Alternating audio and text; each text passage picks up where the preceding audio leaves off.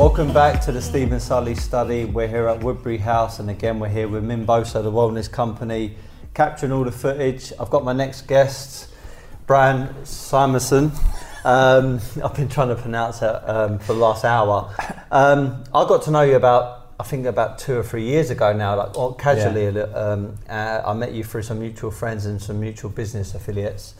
I know you obviously as an artist, and I know a bit about your background, but for the demographic that kind of don't really know you yet, in short, who are you and what is your background, what is your title? Jesus, okay. Who am I? Who are you? Good fucking question, that is. Who am I? Well, I sort of say that I'm an artist now. I struggled with that for a few years because I came from a photographer background, and then obviously before that I was in the military. So, but I've always been in a creative environment through advertising, fashion photography, and portraiture, and then that led me into the sculptures that I do now. Right. Okay. So yeah, sculpture stroke photographer, if I had to give myself a description. Okay. So to give you a bit of context or background to my podcast, the Stephen Sully Study, what that means is my ongoing study, my journey, looking at successful people. So that could be people that are business people, that could be artists, that could be chefs. I mean, I've interviewed so many different people. Oh, amazing. Chris is also part of the wellness company that we've got, which is called Symondson, which covers mind, body, which is training and sports, and soul is to do with nutrition. So my podcast is basically an extension of that.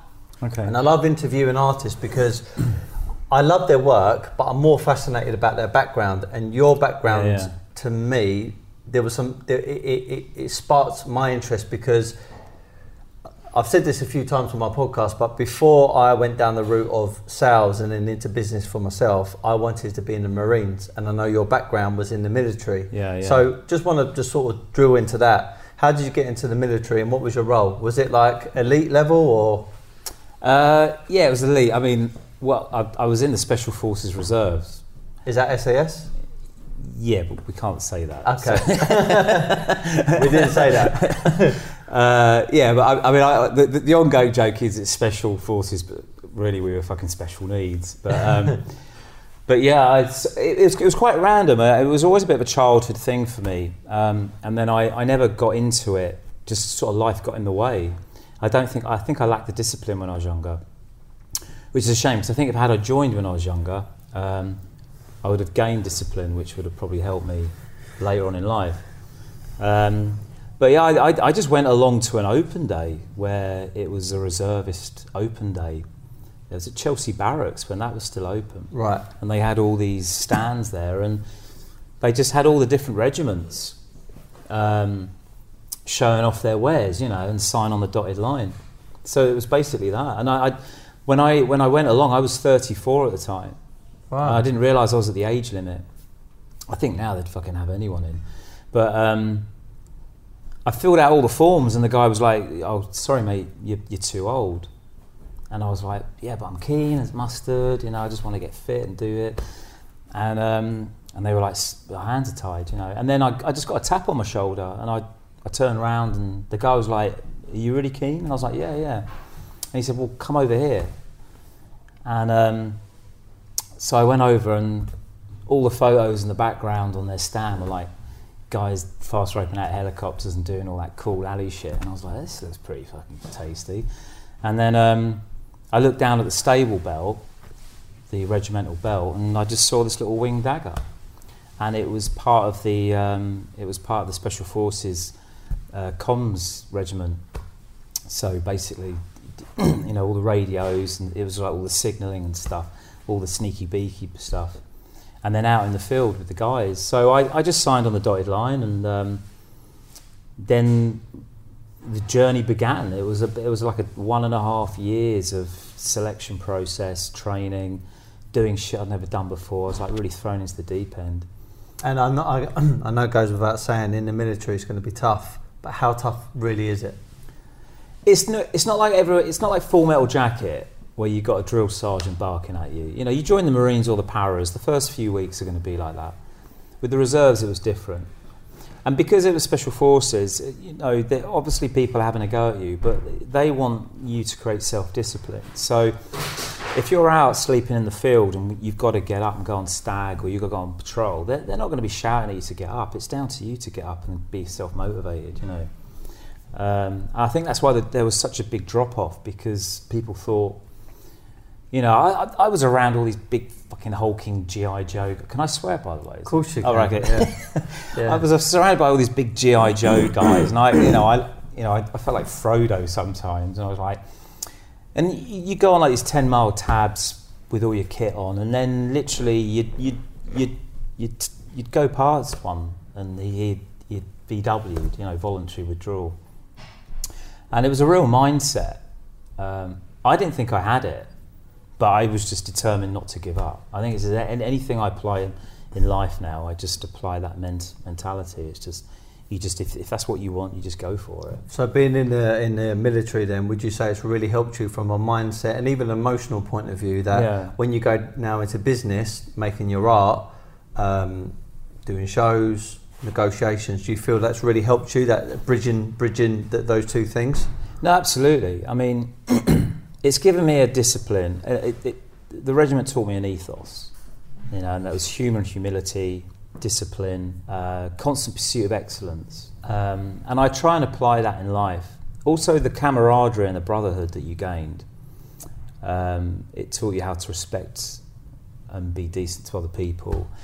I suffered though when I got back from Afghanistan, and then I went back into Civvy Street, because obviously if you're around 24/7, you guys have got your back, you trust your life with them, they trust their lives with you, and then you get thrown back into London, and you do realise that it's a very Jack mentality, people just looking out for themselves, and I struggled with that for a while, just getting back to the normal grind of things. But that aside, I think I'm better for it, for sure. All the experiences, losing friends as well. I want to ask you, because I'm so intrigued, and I don't know whether I'm a bit sick-minded, but like the things like people being shot, people being blown up, being ambushed by obviously whoever. I mean, is some of that, like, does it leave mental scars, do you feel? Yeah, it does.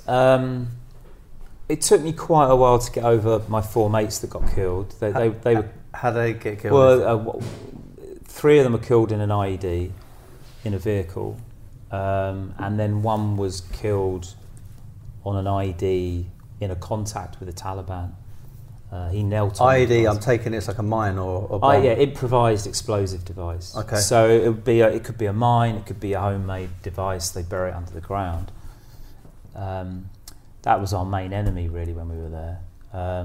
But yeah, I mean, it shapes. It does shape you and your character, and it gives you a real kind of a value in life.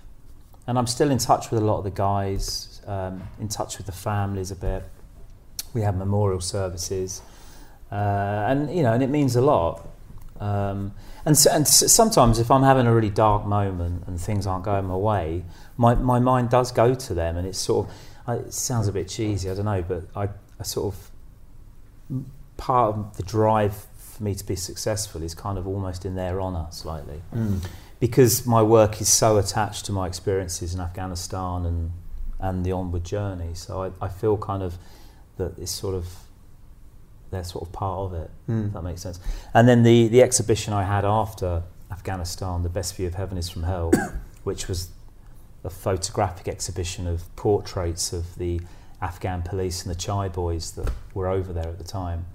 What's Chai boys? A Chai boy was a nickname given to a boy within the police force. Okay. He would make chai tea, and but he would also sexually service a lot of the guys within the police. So he was like a sort of courtesan sort of character. He was very sort of feminine looking. Right. And he would wear eyeliner, or he'd put roses in his AK-47 or in his hair, and he would fix and repair their clothes, cook for them, make them tea. And we nicknamed it Man Love Thursday, where on Thursday they would have sex with each other. It was a weird thing for us to go into, because it wasn't really homosexuality, but they were finding sexual gratification amongst each other because they obviously can't mix with women. Wow. So it's a story not many people know about. But the basis of my exhibition was kind of showing that off, right, that character within that world of machomismo, because I was I took a couple of cameras out with me, and when I saw this going on, I was like, oh, this is amazing, you know. So rather than going for those iconic dusty photos of Chinooks landing and guys piling out the back of it, I sort of tried to take portraits of these characters within the Afghan police. Unbelievable. To show a different side of things, you know. Yeah. Was it quite shocking, that culture, to sort of get your head around? It wasn't shocking, but to have that within a conflict zone was quite strange, you know. But it wasn't like, we didn't have issues with it. Yeah. We just let them crack on. Mm. Yeah, of course, it weren't harming anyone. So how long was you in the army for?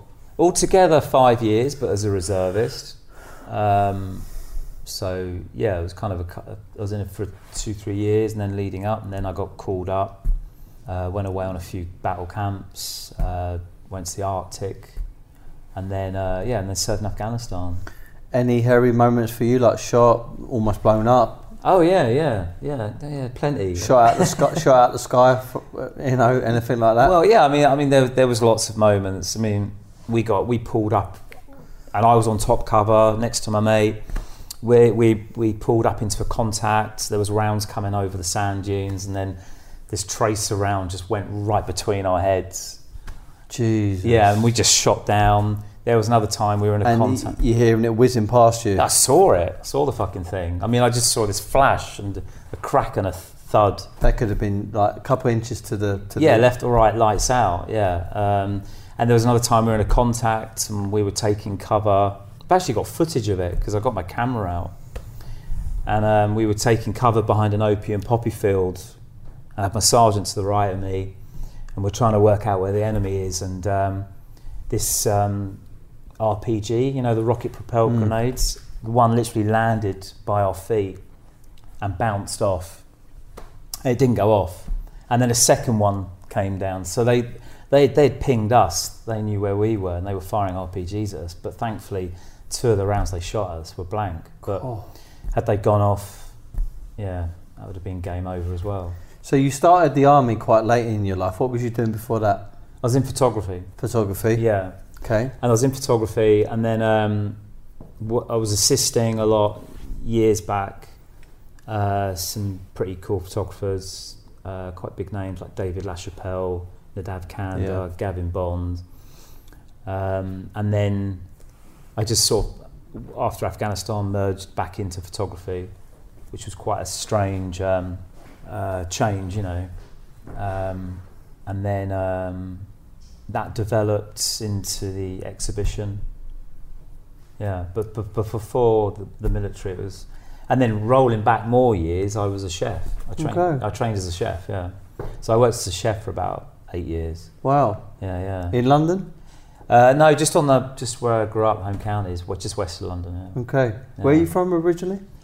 Well, I was born in Enfield, London. Okay. And then I was over in like Essex for a few years. Right. Then went Beaconsfield, which is west of London. You know where the famous film school is. Yeah. And there was an army base in Beaconsfield. There was a language school, and the Gurkhas used to go there. I think that was where I got my early obsession about the military. Okay. Yeah. Nice. So, transition from the army now into what you're currently doing. Mm-hmm. You called this Sculptor. Yeah.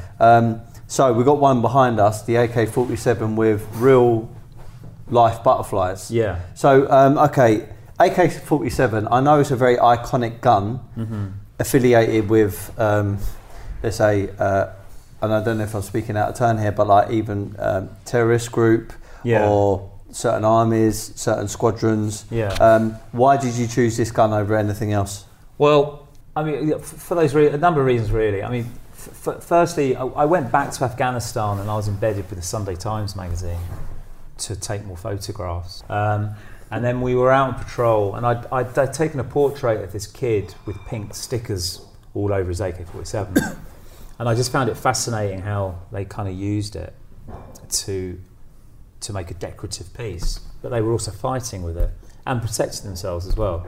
And some rounds started coming over while we were on patrol, and I dived into this ditch next to this kid, and we're kind of both nervously laughing because I was like, fucking hell, you know, and all I had on me then was a camera. You know, I was just sort of like naturally went to shoot back and didn't have anything. So, and then this kid, me and this kid are just sort of waiting it out. And I sort of had that moment where I was like, I'm being shot at by an AK-47. And I'm sat in a ditch with this kid opposite with me with an AK-47. So there was that sort of parallel between the enemy's got it, the guy on my side's got it. It's the most iconic weapon in the world. As you say, it stands for terrorism, stands for freedom, stands for revolution. You know, it's even appeared on the banknotes of Cuba. You know, they're all holding an AK-47 up in the air because it's symbolic of revolution, communism. It's the only gun that appears on a flag. It's killed the most people in the world. And I've always said to anyone, try for a week or a few days not seeing an AK-47 on a movie poster, in a news article, front cover of a newspaper, in the news. Everyone knows what it is. You can teach a kid to fire it in 4 or 5 minutes. Why is it such a successful gun? Just purely the design.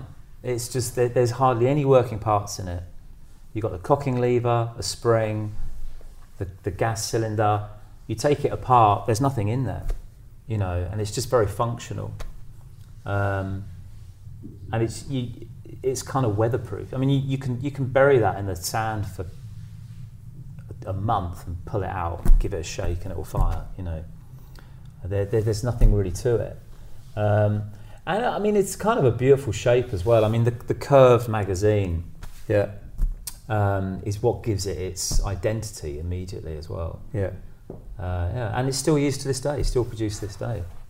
So with this particular one, I've seen another piece, I think, that you've done in respect to, I think it was a terrorist attack in the French flag piece. That's it, in Nice, where the guy... It was Paris shootings, And you put, I think, blue, white, red butterflies on it. It was the tricolour of the French flag. That's it, and there was the certain amount of butterflies on there that represented the amount of people that had died. I think it was 130 butterflies on there. So I can almost guess why you've done it, but just for the viewers and the demographic listening, why have you chose the butterfly? For a number of reasons. Depending on the narrative, I'll use a particular species of butterfly. But butterflies, to me, I mean, they're symbolic of people's souls. So like with the French flag piece, it was important to use butterflies because they symbolise lost souls. And I mean, they kind of, in this piece in particular, to me it symbolises the fragility of Mother Nature, because this is all about the environment. So depending on the narrative of that particular work, it will be defined on that. I mean, I've been using origami butterflies recently, made from $1 bills. Wow. Mixing them with real butterflies. So for me, that was symbolic of capitalism and Mother Nature battling it out, you know. So, and I guess I'm just a bit butterfly obsessed. They do look beautiful. So I know they're real. How did you get them looking so alive again? Well, generally when you buy a butterfly, it comes completely flat. You know, they'll spread the wings out, but obviously it's got no depth, as you mentioned. So when they come to me, their wings are closed. So I'll rehydrate them overnight, and that puts a bit of moisture back into the body and the wings, which enables me to move the wings exactly where I want them to be. So depending on the species, some are a more beautiful underwing, and then like these blue morphos, they catch the light in a particular way. They're so nice. And then I'll pin hundreds of butterflies open, and I'll have the wings at different points, open or closed, and then I'll just start applying them to the AK-47, and then kind of let the butterfly shapes move within each other, and get that sense that they're just landing or taking off, whichever and how you look at it. You know. Yeah. With artwork like this, because it's so profound and it can have so many different meanings, I bet there's been some charities I've either approached you or you've worked with before in the past for like to represent certain things that your artwork is trying to display. I mean, literally I just sold a piece. It was raising money for the parachute regiment. Wow. The paras, yeah.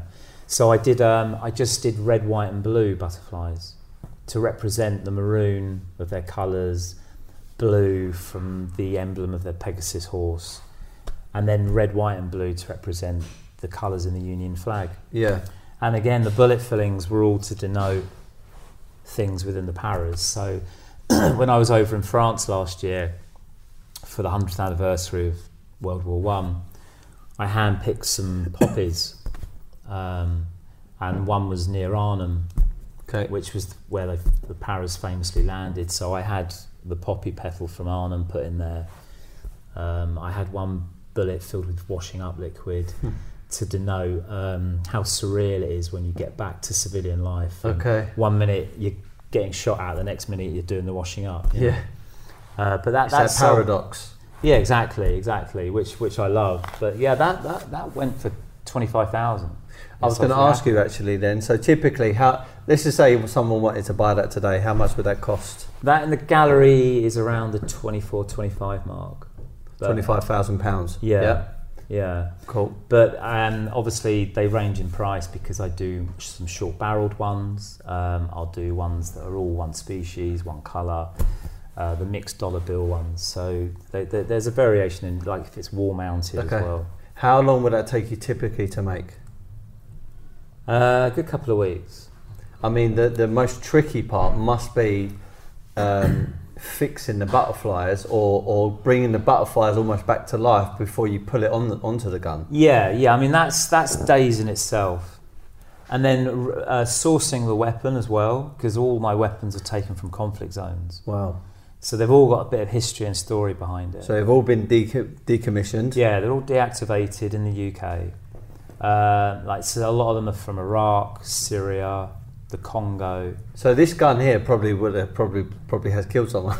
Yeah, highly likely. A lot of them have, or they've been used in conflict zones. Crazy. Yeah. Crazy. And I get a little numb to it, and I have to remind myself of that. I bought a gold AK-47 from Iraq the other day. Wow. And it's actually got a bullet strike through it. And it's solid gold? No, it's gold plated. I bet that looks beautiful. Yeah, it's stunning. And are you going to turn it into an art piece? Yeah, well, the idea is I've done a gold piece already, which I called Brutal to Beautiful, and I filled all the bullets with real diamonds, real emeralds, real sapphires. So the bullet fillings alone are in the thousands, and it's about how in society if we cover something in gold and make it look pretty, does it take away the brutality of it? And you see that a lot in society. But another gold piece I got the other day, I think that was from Iraq as well. But the Brutal to Beautiful piece has the bullet strike in it. Yeah. And when I bought it from the guy, he said he had to clean the blood off it and then get it Where did you buy it from? Did you say Africa somewhere? That one was from Iraq. Okay. Yeah. Because I think I've seen the gold AK-47 from somewhere like Blood Diamond, for example. Yeah. I think there's a character in that who's got a gold. Yeah, that's right. And it symbolises they've got so much money that they can gold plate even their own murderous weapon. Yeah, they do it in Mexico. They'll have all these gold plated pistols and AK-47s. So I did a piece on Mexico actually, and it's completely covered in the monarch butterfly. Wow. And the monarch butterfly is the only butterfly that migrates all the way down the west coast of America into Mexico. Crazy. And the Mayans used to think it was spirits returning from their past. And I did the whole thing on the drug cartels. So over 100,000 people have been killed in drug cartel wars in Mexico over the last decade. So I thought it would be fascinating to do all the bullet fillings to do with that and the knock-on effects it has, like people doing coke in the streets in London and New York, and it washes down into even damaging the jungle and the environment. Yeah, there is that knock-on effect. Yeah. I was going to ask you, so I don't know if the camera can pick it up, but you've got an exposed chamber here, and you've got different fillings. So in this particular one, what fillings are in these bullets? So this is to do with the environment. So it's everything that creates environmental disasters really, or it has a knock-on effect. So up the top you've got sawdust, which represents deforestation of the Amazon. Okay. Then you've got pesticide. That one in the middle, there's a tiny little man in that, is a builder. Wow. So that's to represent man. There's sugar to represent over farming, destruction of natural environments. Then you've got oil, and the blue one is you've got pesticide, like weed killer. Okay. You know, like sort of what they put on fields to destroy natural vegetation. And I just researched it. I went into what were the 10 most biggest things that are causing environmental damage. I think it's such a good idea to have it exposed, but where did you get that idea from to expose the bullet chamber, the magazine? It was a while ago. It just sort of came to me really, because I was thinking about covering the AK-47 in the different elements of what I wanted to do.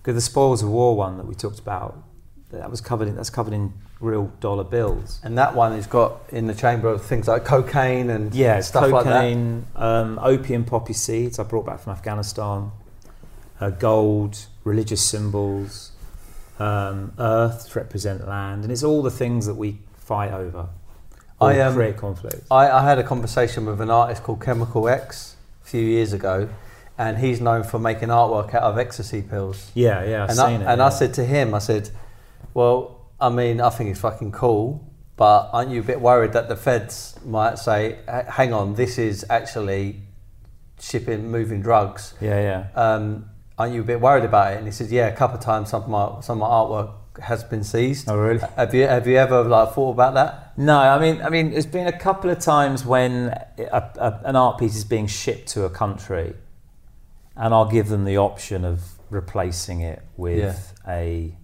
substitute. Yeah. But any pieces that are bought and sold and kept in the UK, then it's the real deal. The real authentic thing. Yeah. That's quality. And that must be quite important as well. Yeah, I mean, it's part of the legacy of the art piece, isn't it? You know, I mean, there's some bullet fillings I've had to change for other things, like the blood. I've had to use stage blood because real blood would coagulate. But I try and keep everything to what I say. Like if I say it's got diamonds in, then there's diamonds in the bullet. You know, it's it maintains a quality to the artwork.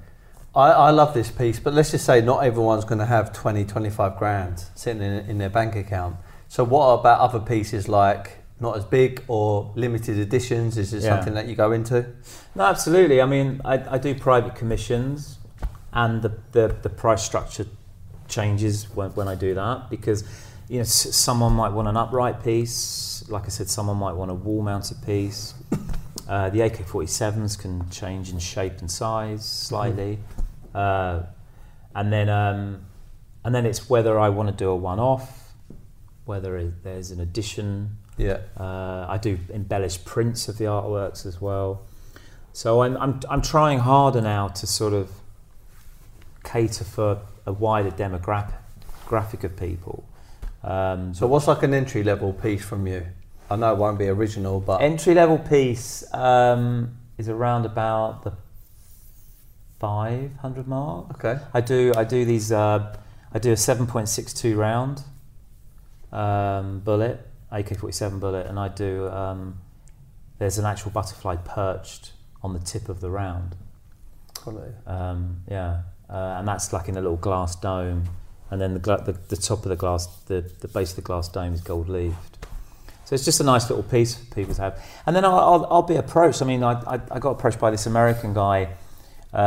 He saw one of my bullet fillings that had tiny dice in, and so he wanted a bullet with dice in. So I did a bullet with dice in for him. You know, it's like if it kind of turns me on, and I think that's kind of a cool thing to do, I'll make it. You know?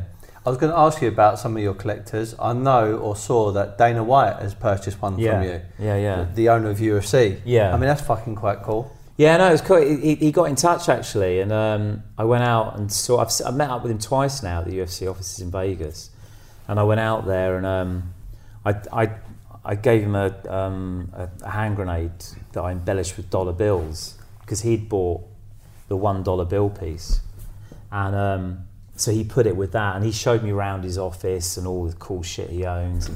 And then I went. What's he like as a person? Oh, he's sound, yeah. And then I went back last year, and we had lunch with each other and hung out. And he's commissioned me to make him another piece now. That's amazing. Yeah. Well done, mate. But with $100 bills. Oh wow. Yeah. So that, I mean, influencers, certainly from social media's point of view, it does help a brand, an artist, a fashion company, whoever. Yeah. When you get certain iconic people backing a certain company, brand or individual, things can really take off. Have you seen that kind of influence from Dana White?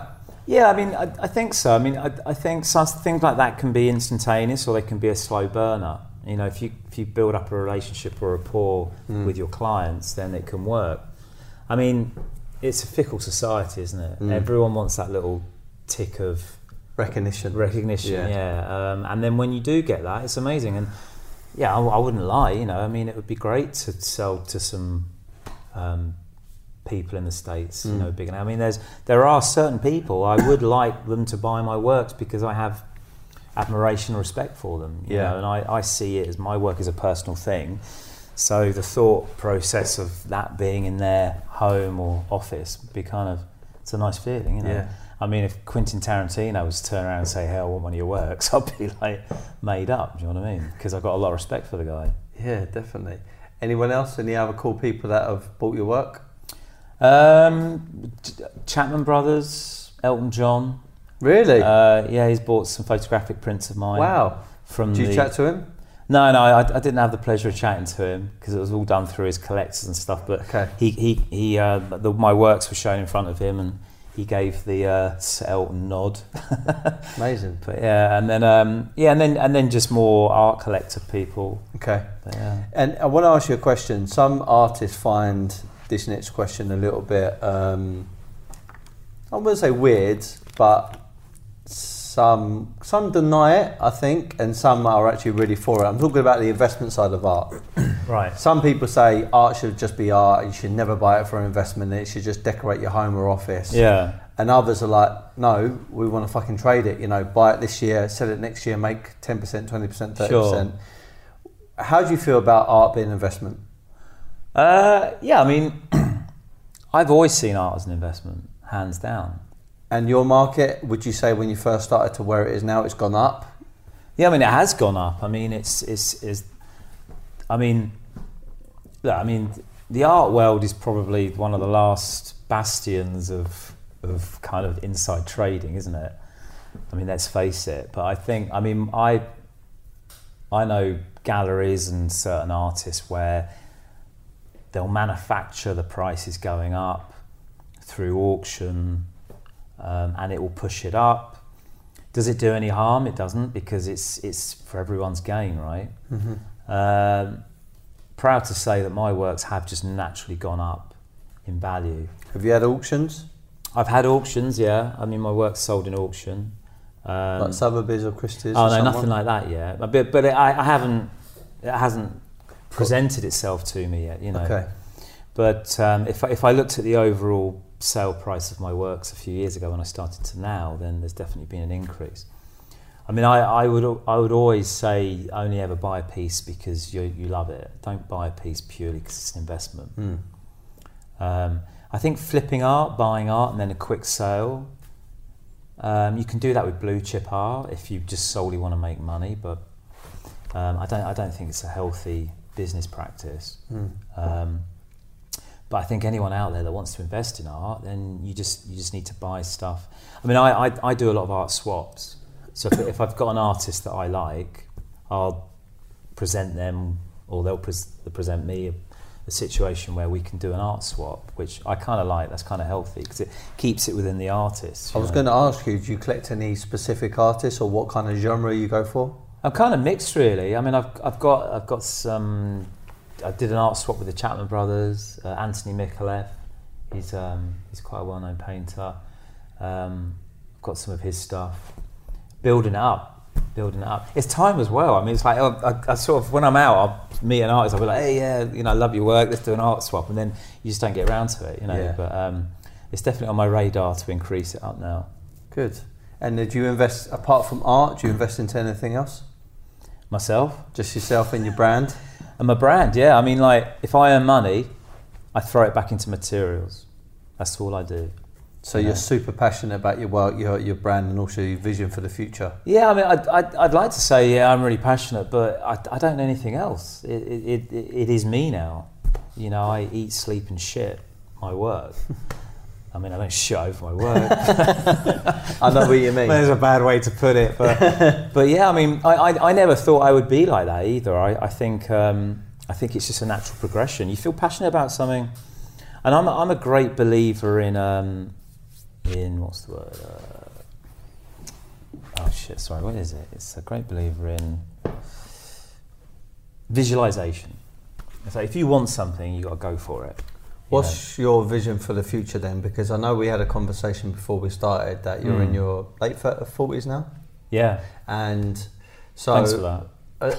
No, but you don't look it, mate. You look very, very healthy and well. It's all that gym and boxing and going to Ibiza and sunning yourself. But where do you see yourself, your market, your brand, your vision going in the next 5 or 10 years? Because I think that's very important to kind of plan for it. It is. You're right. And I never did that. And I feel like I've the last few years, I kind of feel like I've bimbled along a bit. And I'm kicking myself now. Because it was always like, I got over the first shock of like selling my works and the galleries have made me more interested. And I kind of rode that crest of a wave for quite a while. And then I kind of looked back and I'm like, nah, I need this to continue and grow. And now I am making goals. You know, I think ramping it up in the States is a big thing for me. The amount of times people have said your work will go down well in America. I've sold works in America. I've got a gallery in LA, but I want to ramp it up. The project I'm working on now, Hollywood Reloaded, where I'm shooting iconic imagery of people in film with the same weapon they're holding in the image. I definitely want to take that project over to the States, to Hollywood. Mm-hmm. And I think just building myself up as a brand. I mean, not in a sort of capitalist, nasty way, but I think just honest and just raise the bar for myself. You know, I think anyone has to do that, don't they? You know, they have to keep moving forward, and because if you don't reinvent yourself, then you go stale and you go extinct. You need it, to be exciting and challenging all the time. Yeah, but for yourself, you know. I mean, I learned a few years ago. Don't fucking do it for anyone else. You've got to do it for yourself. Like when you're making an art piece, don't do a crowd pleaser. You know, you've got to do what turns you on. And the moment that gets stale, then you've got to step it up and ramp it up and move on, you know. Which is kind of an answer to your question. Is like, that's where I want to go. Okay. Where the journey takes me. You know, like, I want to do a big anti-poaching project in Africa next year. I want to do this Hollywood Reloaded. We was just talking about like... this is digressing slightly, but I stopped eating meat. I still eat fish, pescatarian. Part of it is because I just hate the thought of animals getting killed and stuff and suffering, and I really resent anyone going out there who's a poacher. It's kind of what I know David Yarrow. I know David. Yeah, I really like his work. Yeah, partly because it's beautiful, but the other part is because it's really demonstrating that there are wild, beautiful creatures out there, and they should be left alone, not hunted for some kind of trophy. No, absolutely. I mean, I was again, the AK-47 is used a lot in the poaching and by poachers, and a lot of the ex-SF guys have gone out there, and they're helping the wardens and the anti-poaching. So I wanted to touch on that.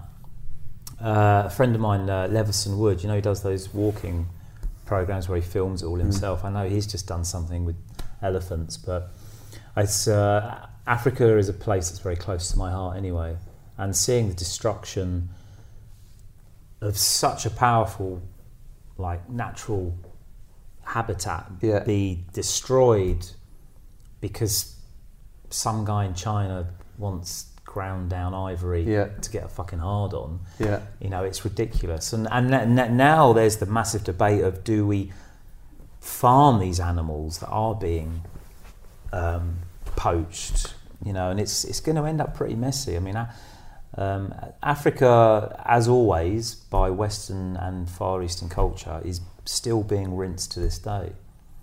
And there's a massive Chinese movement in Africa now that's has a lot to blame for the poaching issues over there. I think it's just disgusting. And it's something that I want to touch on with an exhibition as well. And hopefully, if I can shine a bit of a spotlight on the issues, then I'll do that. I mean, I didn't realise when I got into art that I would be so politically driven a lot of the time, because I'm not as a person. But that's the point. I mean, we represent a few different artists, and a lot of the time it's either affiliated to their backgrounds, which could have been quite controversial, to do with drugs, could be to do with mental health issues, could be to do with gangs, violence or whatever, but then also sometimes it's to do with political standpoints. Yeah. And I actually think it's a good thing, because it drives your work and it has meaning attached to it. No, absolutely. I don't think buying a piece of art that just looks good and it has no meaning, no backstory, I think it's pointless. It needs something behind it. No, totally. I made a piece last year? No, the year before, for Human Rights Watch, and they approached me, and they do amazing work all around the world.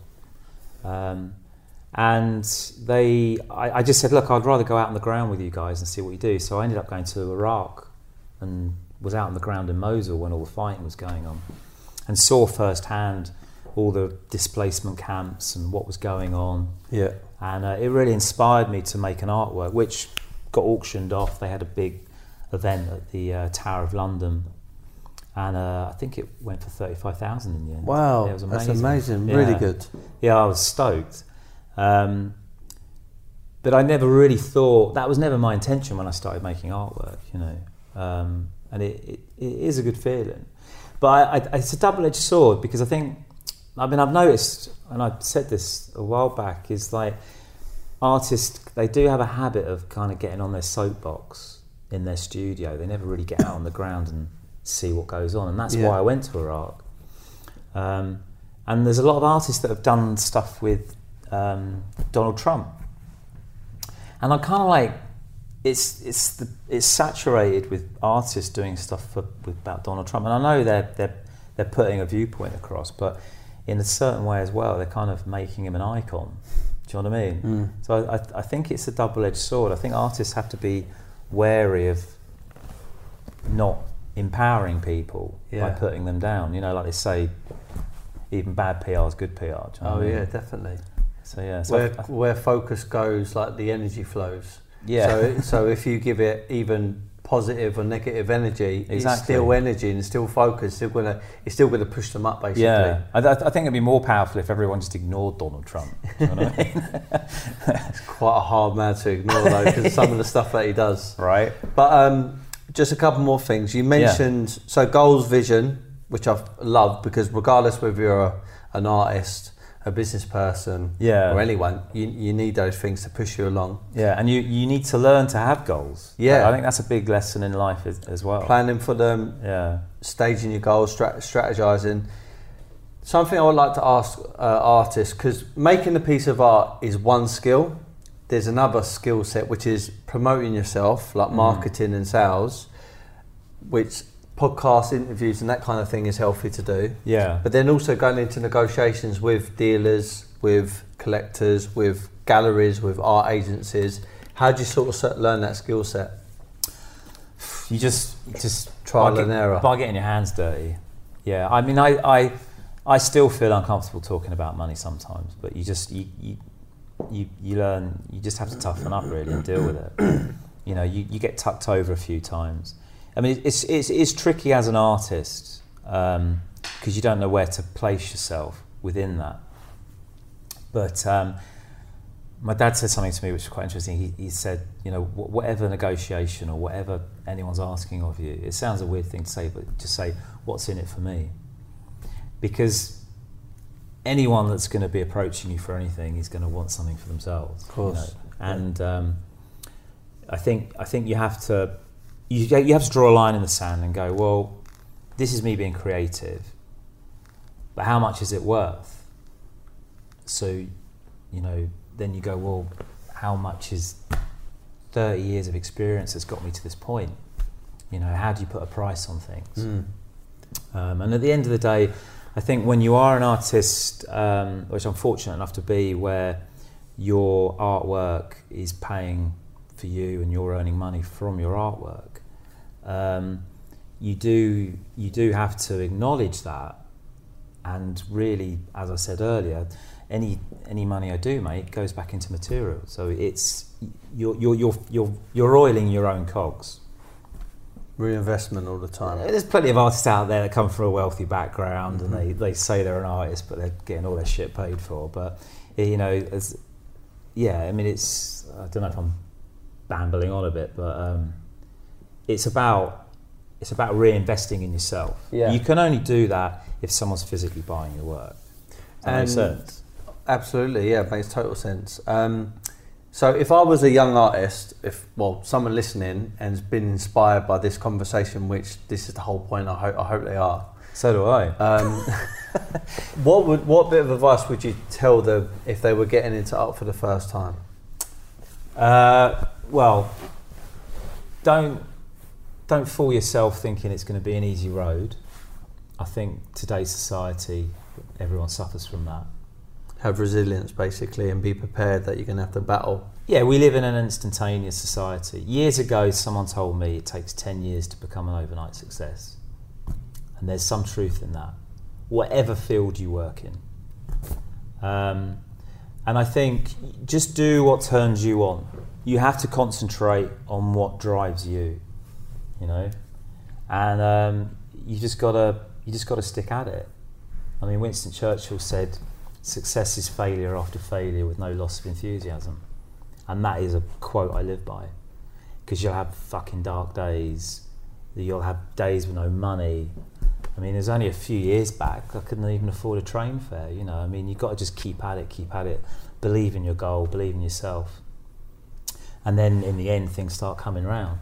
And you look back and you're like, you know, I mean, next Monday, I'm doing a collaboration with Terry O'Neill, one of the most iconic, famous photographers in the world. At Annabelle's. At Annabelle's Mayfair Mayfair, Club. One of the most prestigious private members clubs in the whole of London. Yeah, I know. It's incredible.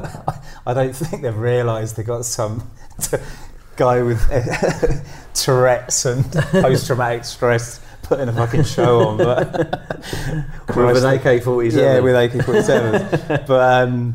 But yeah, I mean, you do have those pinch me moments when I'm like, you kind of, it's always good to sort of reflect quickly, but don't live in the past and keep moving forward. But yeah, it's nice every now and then to sort of see the watermark and see where you got to. Yeah. I mean, had you said I was doing that a couple of years back, I'd have probably laughed in your face, you know.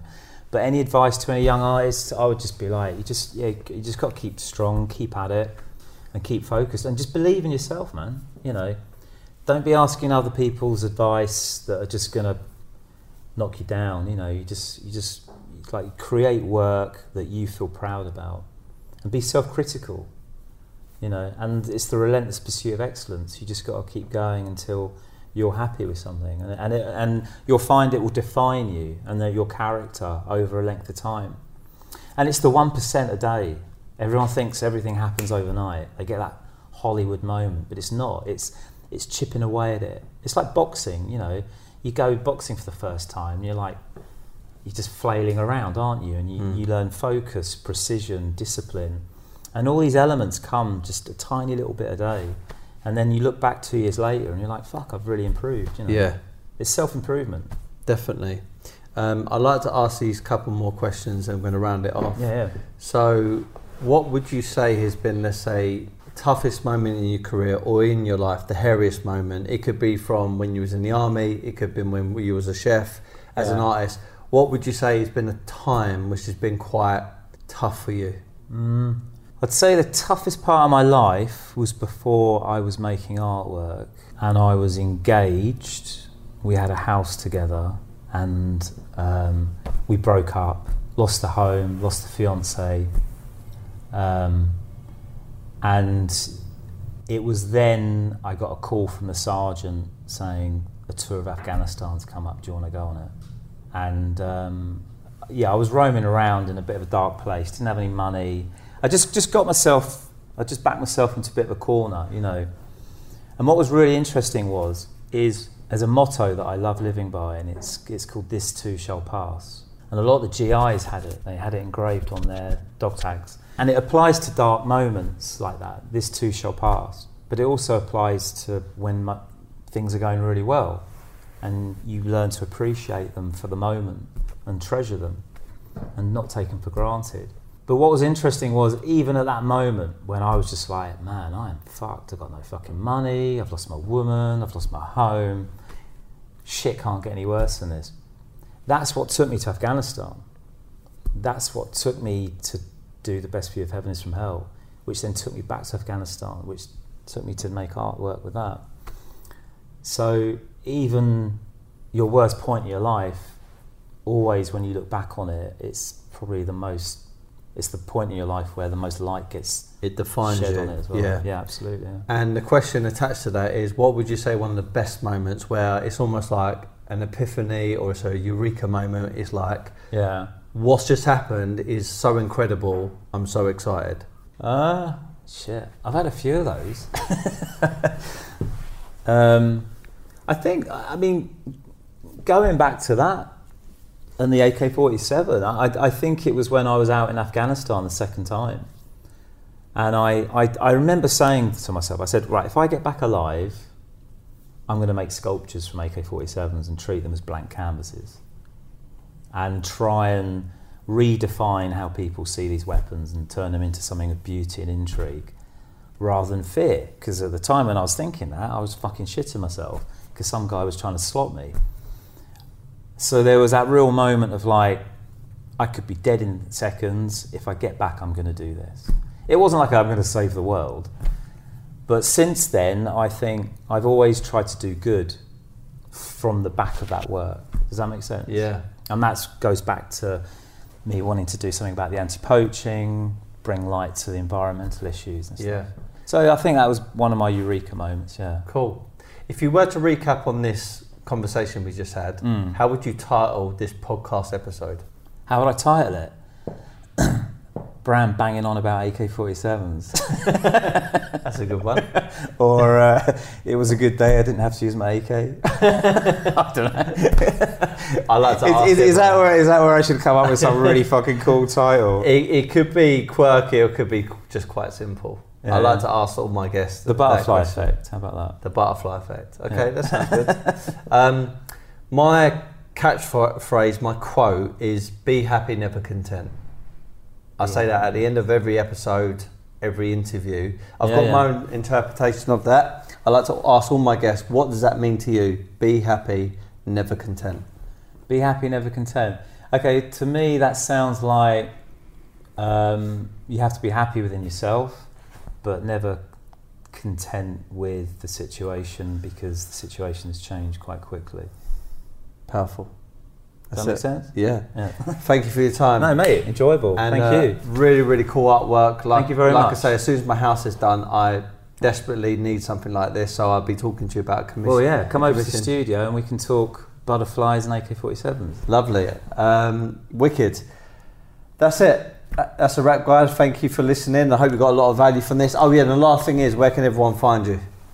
What, quite literally, or you want my personal address? Maybe on social media for now. Or my local pub. It's Bran Symondson. Okay. BranSymondson. Or branSymondson.com. Quality. If you Google my name, something pops up. Or band, AK-47, anything like that, I'll pop up. Yeah, but Instagram, Bran Symondson. Sweet. Okay. Be happy, never content. Thank you very much. Peace out.